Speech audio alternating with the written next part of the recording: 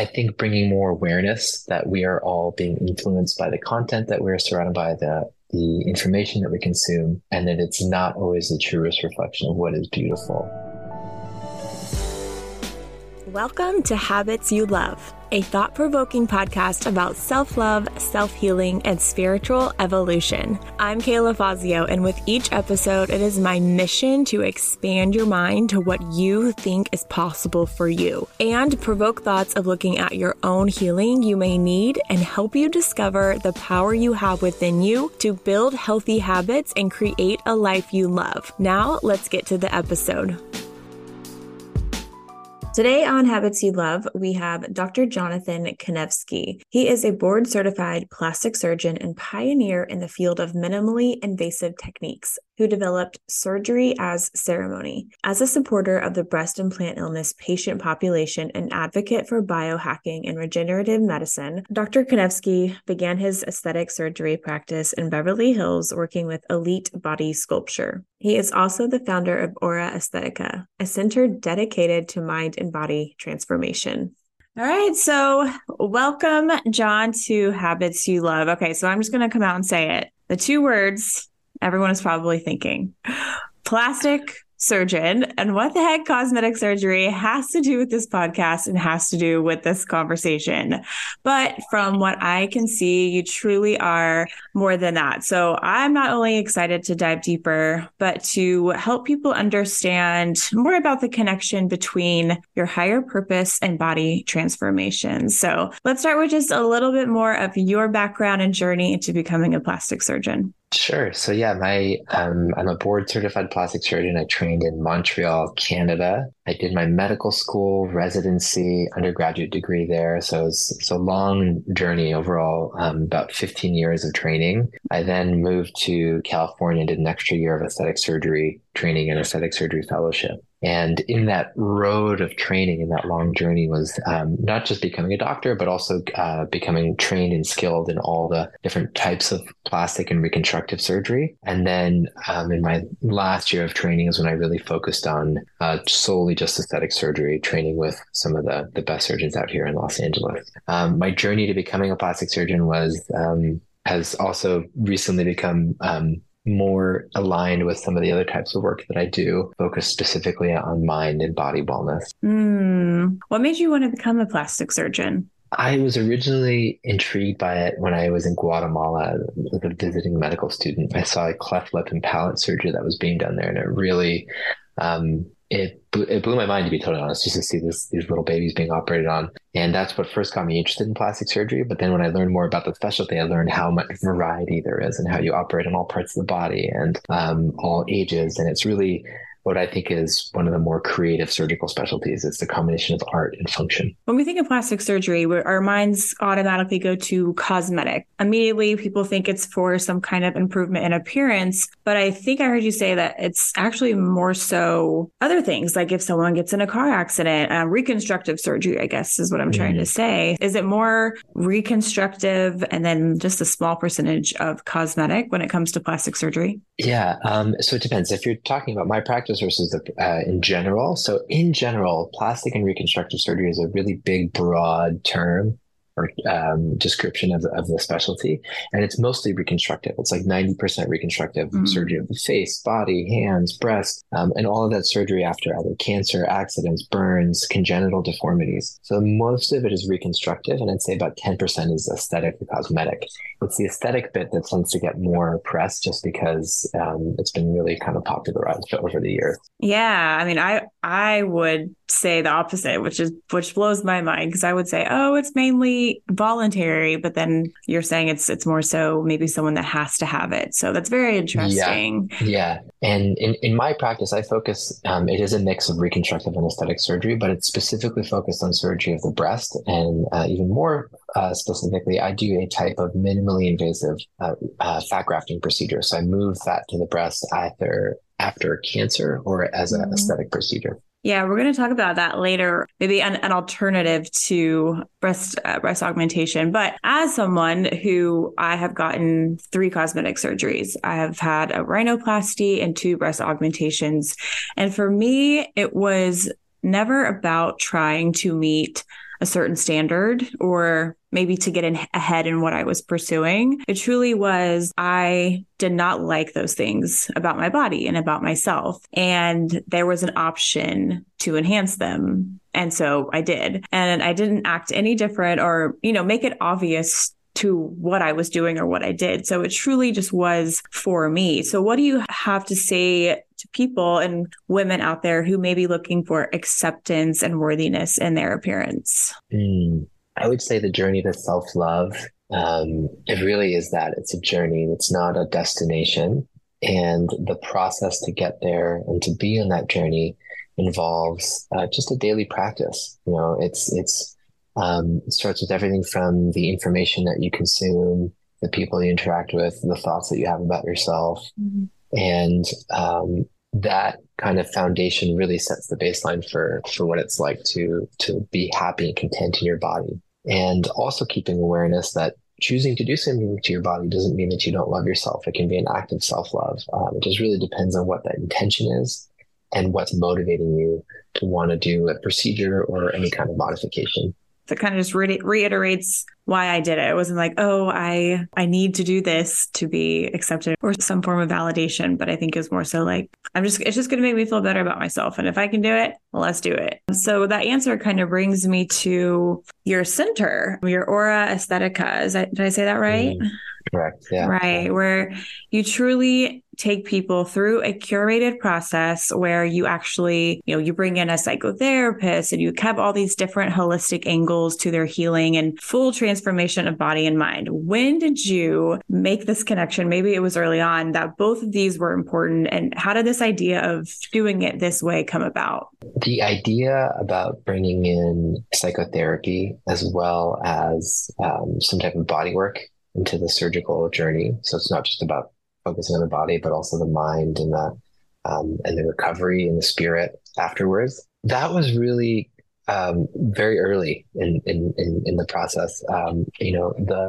In residency, I read this book by a plastic surgeon by the name of Maxwell Maltz, and he wrote this book called Psycho-Cybernetic. And in that book, he talks about, he wrote this book in the 60s, so a long time ago, but he talks about this awareness that patients who have a positive mental attitude before their surgery are that much more likely to be happy and have a positive outcome from their procedure. So that was kind of the first thing that clued me into it. The way you view yourself and your situation has a strong impact on your overall mental well-being and also happiness after a procedure.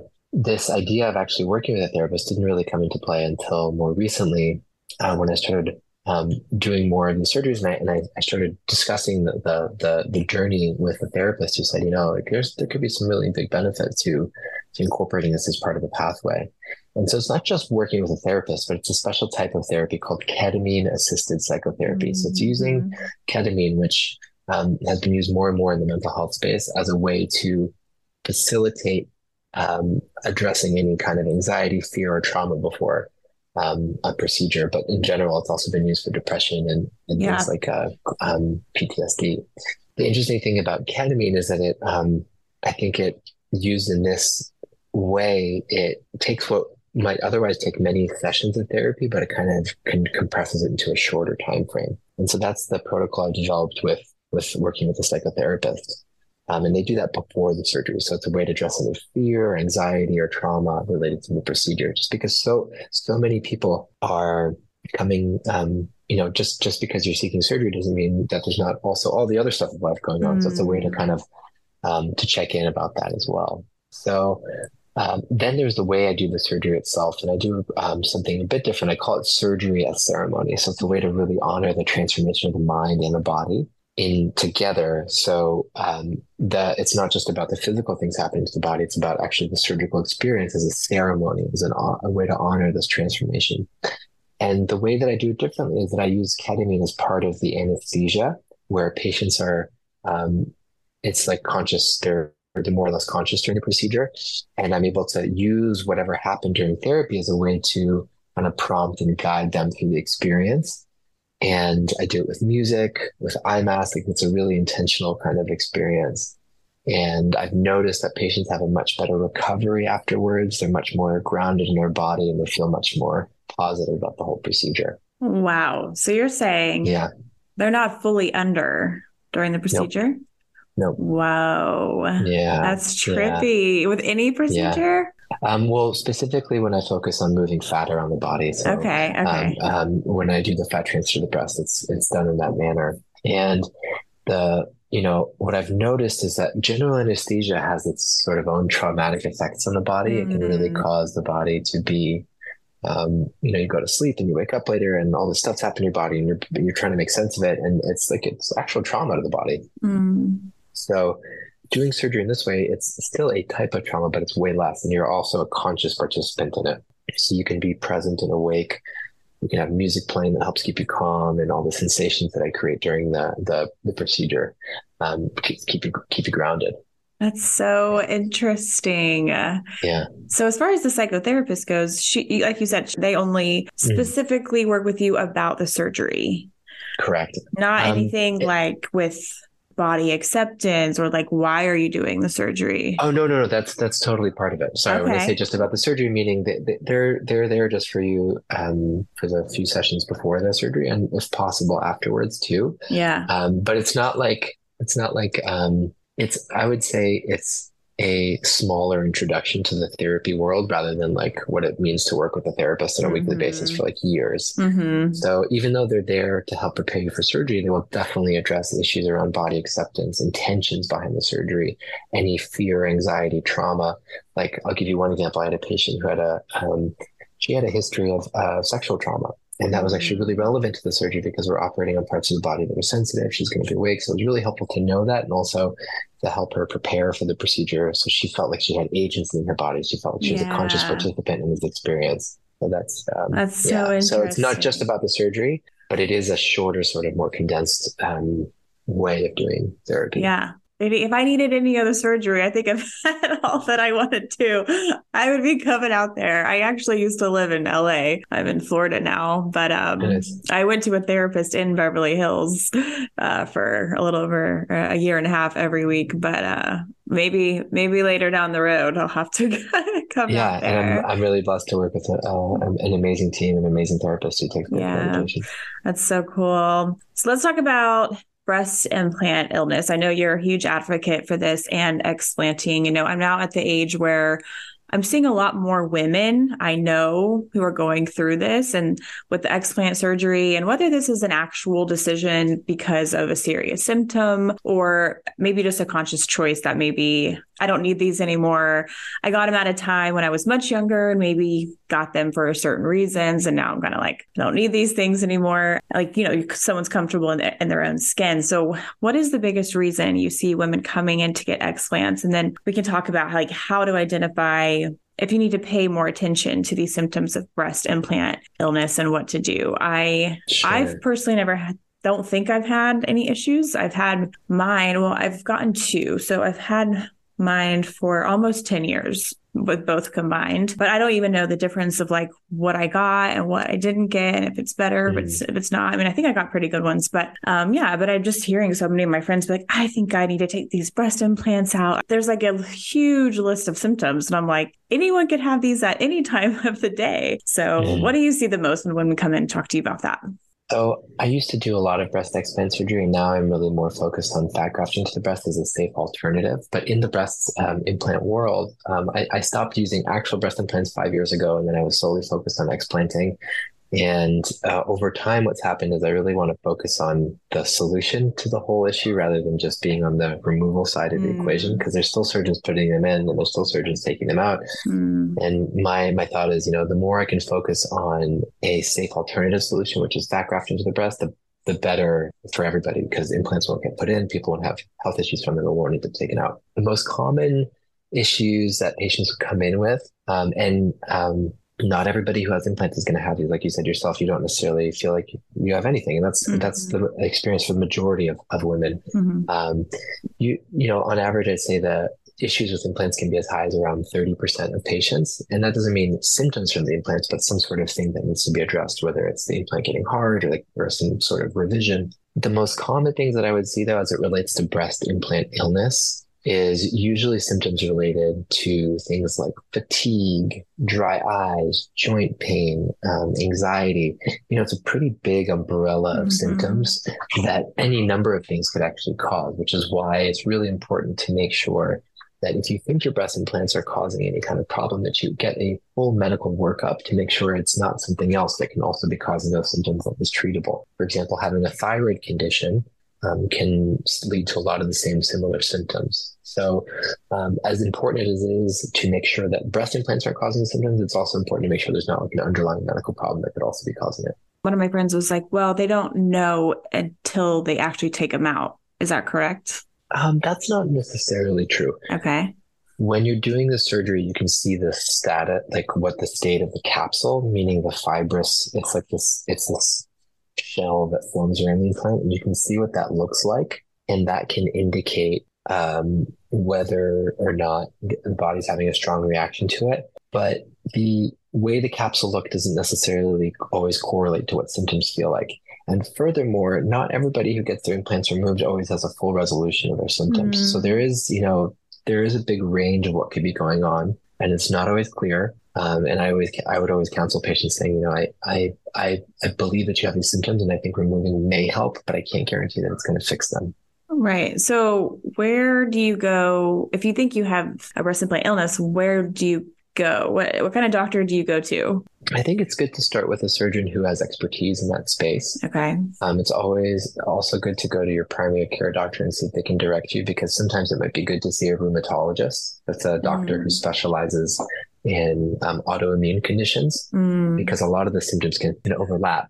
So you can have, like I said, like a thyroid condition that could be contributing to some of those symptoms, and it could be unrelated to the implant. So it's good to just get a full medical workup. Yeah, But absolutely. but usually a good thorough surgeon will will do like a thorough exam. They may send you for imaging, so either an MRI or an ultrasound of the breasts to see if there has been a rupture, meaning if Mm. the breast implant is damaged and leaking silicone into the body. It's usually a good first place to start. But it is also important, there is a lot of I'd say there's a lot of misinformation about this stuff, like different treatments you can do to help address the symptoms. And there's not a ton of evidence for those. But I think the most important thing is just to go to a doctor with a reputation in the space and follow their guidance. Yeah. So just first thing, just go to a doctor, see what they say. But absolutely, like I said, the list she showed me was so long. And I was like, that doesn't have to mean it's solely coming from your breast. She was so Right. just adamant, like it's the Yeah. breast implants. Like, but I got to take them out. Which more power to you if you want to do that. But I just didn't know how you even detected it if you knew exactly. Because if you go to a doctor, they can usually tell you this is what's causing this. Like A plus B is equaling C. Whereas like that, like you said, Mm. it's such a wide range of it could be so many different things. So I just personally don't want women to make any rash decisions and make assumptions that that is what it is. Mm. So yeah, I was just confused on that. I didn't know where you would even turn. You can take an X-ray or something and see what the capsule is doing inside if it's You can leaking do an or MRI an or an MRI. ultrasound, and that will help detect if there's been a rupture of the implant. And then is that only where the breast implant illness comes from, or can it just come from them just being in there? Correct. It can also, patients without a rupture can also have a reaction to the implant. Just based on Yeah. the type of implant it is, maybe. Yeah. And so both saline implants, those are the ones that are filled with salt water, and silicone implants both have a silicone shell. So both technically have the capacity to create a reaction in the body. So I love that you said you try not to even contribute to that whatsoever. Like, I'm just going to Correct. Yeah. completely avoid that and any responsibility on me. So talk about this fat grafting as an alternative to breast implants. Sure. Yeah. So fat grafting has been around for a while. It's a way to use your body's own natural tissues, your own fat, as a sculpting medium. So if you look at what the breast is, the anatomy of the breast, it's mostly fat and some breast gland, which is the tissue that helps produce breast milk. And a way to enhance the shape or the size of the breast naturally is to use your own fat. So in this procedure, you can take fat from other parts of the body, you purify it, and then you inject it back into the breast in like literally like you're sculpting, almost like you're painting with a brush. What if someone doesn't have ton of fat to work with, or does everyone have a ton of fat to work with? There's definitely, I have a lot of patients that come to me that are on the smaller side, and Mhm. we have ways of looking for the fat. That usually means they just need to take smaller amounts of fat out of more areas. Mm. But it's actually quite rare that I turn somebody down because they're too small. I'm usually able to find the fat in the different areas that needs to be found. In some cases, if I feel like a patient is really too small, I might ask them to gain weight, and that will help create more fat cells to work with, or more. Whoa. Yeah, yeah, Okay, depending on how big breasts you want yeah, hat to have, yeah, that's how much weight you need to yeah. gain. Yeah, and Oh that's my actually gosh.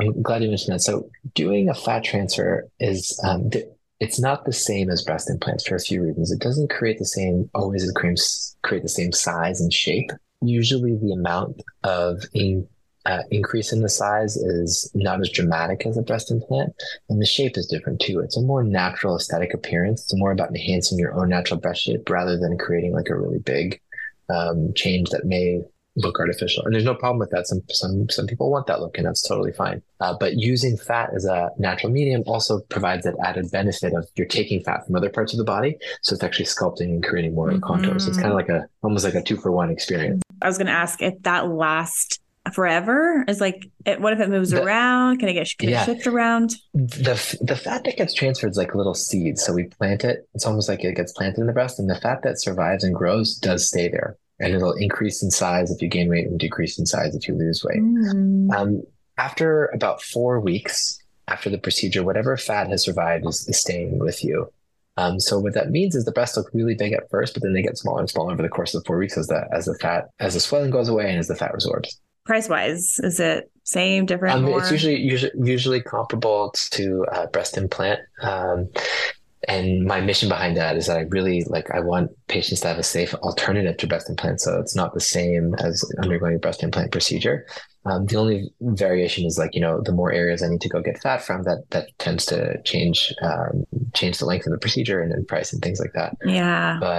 But it's my mission is that, every implant I can save from going into the body is one less patient that has to deal with breast implant illness. And Yeah. the safe alternative to that is fat grafting. So cool. I love it. Has that been around for a long time Fat or? grafting has been around for a while, actually, Okay. over probably 20 years. But the thing is, the survival of the fat has been pretty valuable, and it's only recently with newer and newer techniques that more fat survives and it becomes a better procedure. I'm interrupting this episode to introduce you to T.N. Dickinson's, a brand families have trusted for gentle and effective first aid and skincare for over 150 years. Okay, I was blown away by the research I did on their products and how they can naturally heal wounds and tears. I was specifically looking on what to use naturally for postpartum pain, and I came across their witch hazel product. Witch hazel is 100% natural astringent and anti-inflammatory, gentle enough for daily use for any first aid needs on the face and body. Not only can you use it for postpartum recovery, but you can use it to cleanse, soothe, and relieve oily, irritated, red, damaged, and blemished skin. There are so many products to choose from at their website, which I will be shopping at. Learn more at tndickinsons.com. That's tndickinsons.com. Shifting over more from more literal education, I'm really interested to know what your definition of beauty is. Mm. I think beauty is that what is simple and elegant. I think, and that extends far beyond, I think, the traditional definition of beauty of like what is visually or aesthetically beautiful. Mm-hmm. Um, Poetry can be beautiful, art can be beautiful, even a mathematical equation can be beautiful. It's the simplicity and elegance with which something can be created that creates an emotional response. So, something as simple and as beautiful as like a really beautiful sunset can create so much internal sensations and overwhelm and good feelings. So for me, it's about simplicity and elegance. Yeah, Mm. I think there's a lot of And beauty your in that. perception goes along with Yeah. that. Oh You and yeah. I And could, you and that's I it. could be at the same sunset. You're like, okay. And I'm like, oh my Yeah. God. Yeah. I think that's a great point, which is that there's no universal definition of beauty, that it really is in the eye of the beholder and who's doing the observing. And that's really important as it relates to aesthetic surgery, just because I never will push my aesthetic on a patient. Like what I think is beautiful, I just don't do it. I like to hear what the patients are sharing with me, and to help channel what it is that they're trying to achieve, without pushing, any of my own bias or anything like that. Yeah, I mean, you did bring up the literal definition of beauty, and I actually kind of wrote it down as notes here. So the definition of beauty is a combination of qualities such as shape, color, or form that pleases the aesthetic senses, like you said, Mm, especially the sight. So mm, I love that you went completely opposite of that, and you're saying just anything that stirs up emotion in a good way. mhm. Yeah, yeah. I Yeah. mean, you could even argue things that are sad could be beautiful too. And that's not always, I mean, that's like kind of probably a deeper, more philosophical approach, but yeah, yeah, Yeah. yeah, there's beauty in all of it. So going along with that, why I wrote that down is because it seems as though there's like this one beauty standard, right? Like we're all trying, maybe not all, but we see mostly that all the same things when it comes to beauty, and this one image or this one just like a desire of way of looking that you want to look like. And if we don't look like someone else, we look at ourselves and we think, we have to keep changing things about us, and that will make us beautiful. So how can we as a society, start to change the narrative around that word, the definition of beauty, and really take the pressure off of ourselves around the beauty standards that we see today? I think it's bringing more conscious awareness into what we're seeing in the content and information that we consume, whether it's on social media, whether it's in the news, whether it's on TV, movies, just knowing that even if it's not being done consciously by the creators, that they are being influenced to and rewarded to create a certain amount of engagement with that content. And that's not always in our best interest or reflective of who we are as people. There's this concept of a friend of mine, her name is Liv Bory, and she talks about it. She calls it Moloch. Moloch is the god of unfair competition, or this like concept around unfair competition. And as it relates to the beauty industry, it's that the way that Moloch relates to this industry is that the more you get rewarded for a certain thing, and like in the beauty industry, it's like, oh, the latest trend is to do this. Well, I've got to do this so I can stay up and look beautiful and be competitive and like either be attractive to this person or this person and fit in. So there's this sort of incentive to keep doing things, and it ends up being kind of this race to the bottom in a competitive way. And I think bringing more awareness to that it is really pervasive in the beauty industry. At the end of the day, who's benefiting and profiting off of that? It's usually the people that are selling the thing. And I think bringing more awareness that we are all being influenced by the content that we're surrounded by, the information that we consume, and that it's not always the truest reflection of what is beautiful. And so one would be awareness. And the second thing would be to help cultivate practices and healthy messaging around just self-acceptance and loving yourself. So 2 questions. What was the word you said? The M word, Moloch? Moloch, Moloch. Moloch. Yeah. Okay. It's more of this like thought experiment that applies to a lot of other parts of basically all parts of society. Another common example is the news. Like you've heard of this like clickbait of like Oh, yeah. sensational headlines. Well, news companies are incentivized because Mm. people will click on things that are more sensational. And so it just means more people will make more clickbait. And it's the Mm. same concept in the beauty industry, that people are And incentivized and they'll feel scarcity around their beauty, and that they have to do this thing to look good or stay young or stay up to speed. So it just creates this like negative or scarcity mindset. yeah, and like you said, a race to the bottom. That's so true. Then Yeah. you're never Yeah. fully satisfied Yeah. because And it's and I say that, just going to yeah. continue. And I say that fully knowing, I'm in the industry. Yeah. So my hope is to bring more awareness to it and to try and be just a beacon or a light around that in that capacity. So when you said it needs to be daily practices of self-acceptance, what do you mean by that? Well, I know what you mean, but explain a little bit more about, Yeah. so is there certain things you do, or just in Yeah. general what you believe? One of my favorite practices actually involves the mirror first thing in the morning, when we get up and look in the mirror, like that's a really powerful beginning subconscious experience that happens, because even the relationship we have with the mirror, when you're looking at it at first, it's not to congratulate yourself. It's not to give yourself an affirmation. It's to say, hey, like, what doesn't look right, so I can fix it before I step out into the world.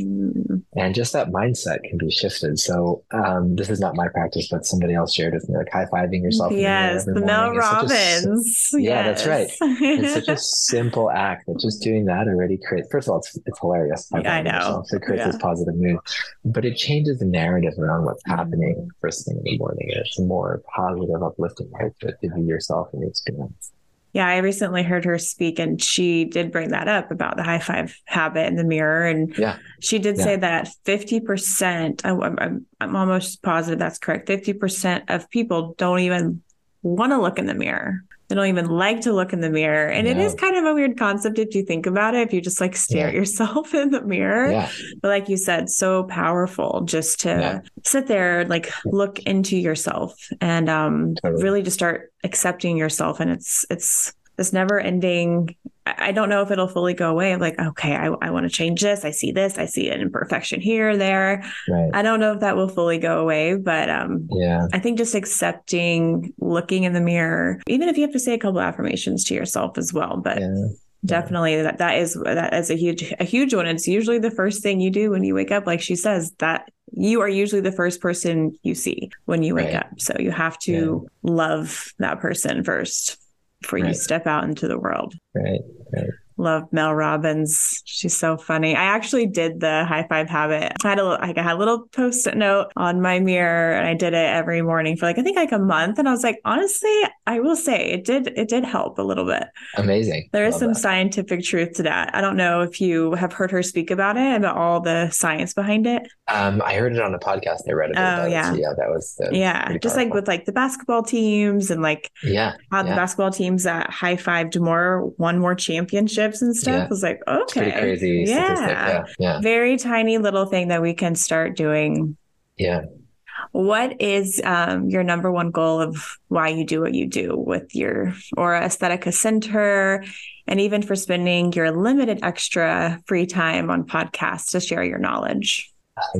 My hope is to raise awareness and create an opportunity for patients to realize the divinity within. I know that's a big statement, but really anything that you can do or that I can be a part of through Aura Aesthetica that helps you feel more at home in your body and therefore more aligned and confident. So when you go out into the world, whatever it is that your purpose is, you feel more empowered to do it.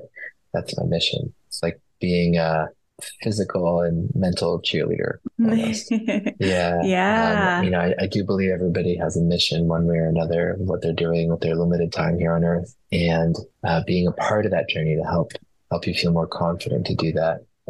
That's what my goal is. And specifically with surgery ceremony, the goal is to really bring more awareness into what the surgery experience can be. It's a really powerful opportunity to create a transformational shift in your life.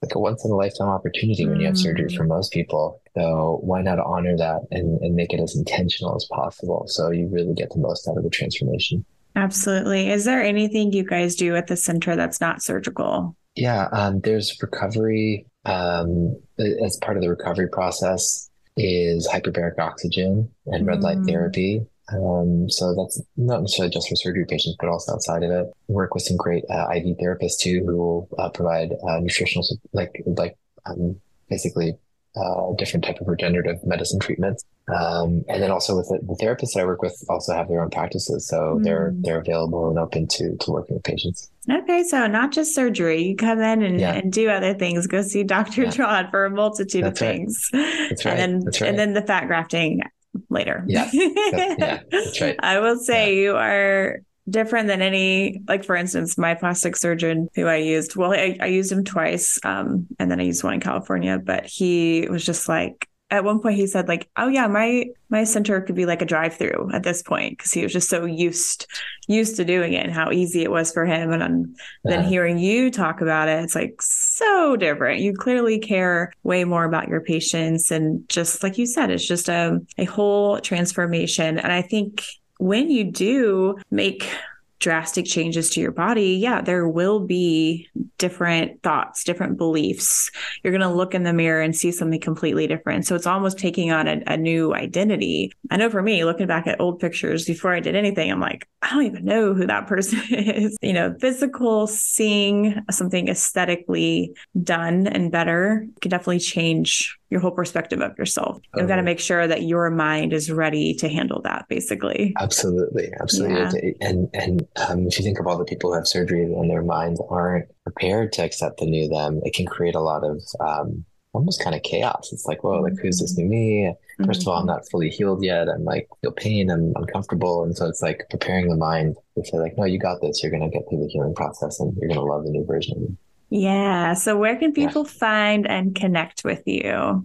So best place is on Instagram. My Instagram is drjon.k. That's drjon.k. I also have an Instagram for the Aura Aesthetica practice, and that's AuraAesthetica, Aura Aesthetica. Also my website, auraesthetica.com, and I'd be happy to share those with you so you can share them with their listeners. Yeah, awesome. I will definitely put all those in the show notes. Well, I want to take a moment and say thank you for sharing, like I said, your limited busy time and just coming on and talking about beauty standards, a way to heal your mind and body, the body transformations, and kind of finding that higher purpose. And I'm going to come visit you next time I'm out in California. All right, looking forward to it. Thank you so I'll much for come having get me an on. I really IV. appreciate it. Okay, Yeah, thanks, Dr. John. my pleasure. I will Great meeting connect you. with you later. Bye. Bye.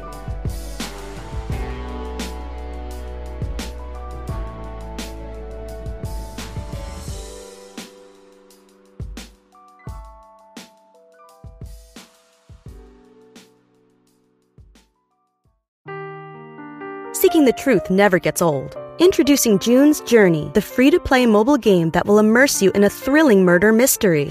Join June Parker as she uncovers hidden objects and clues to solve her sister's death in a beautifully illustrated world set in the Roaring '20s. With new chapters added every week, the excitement never ends. Download June's Journey now on your Android or iOS device, or play on PC through Facebook Games.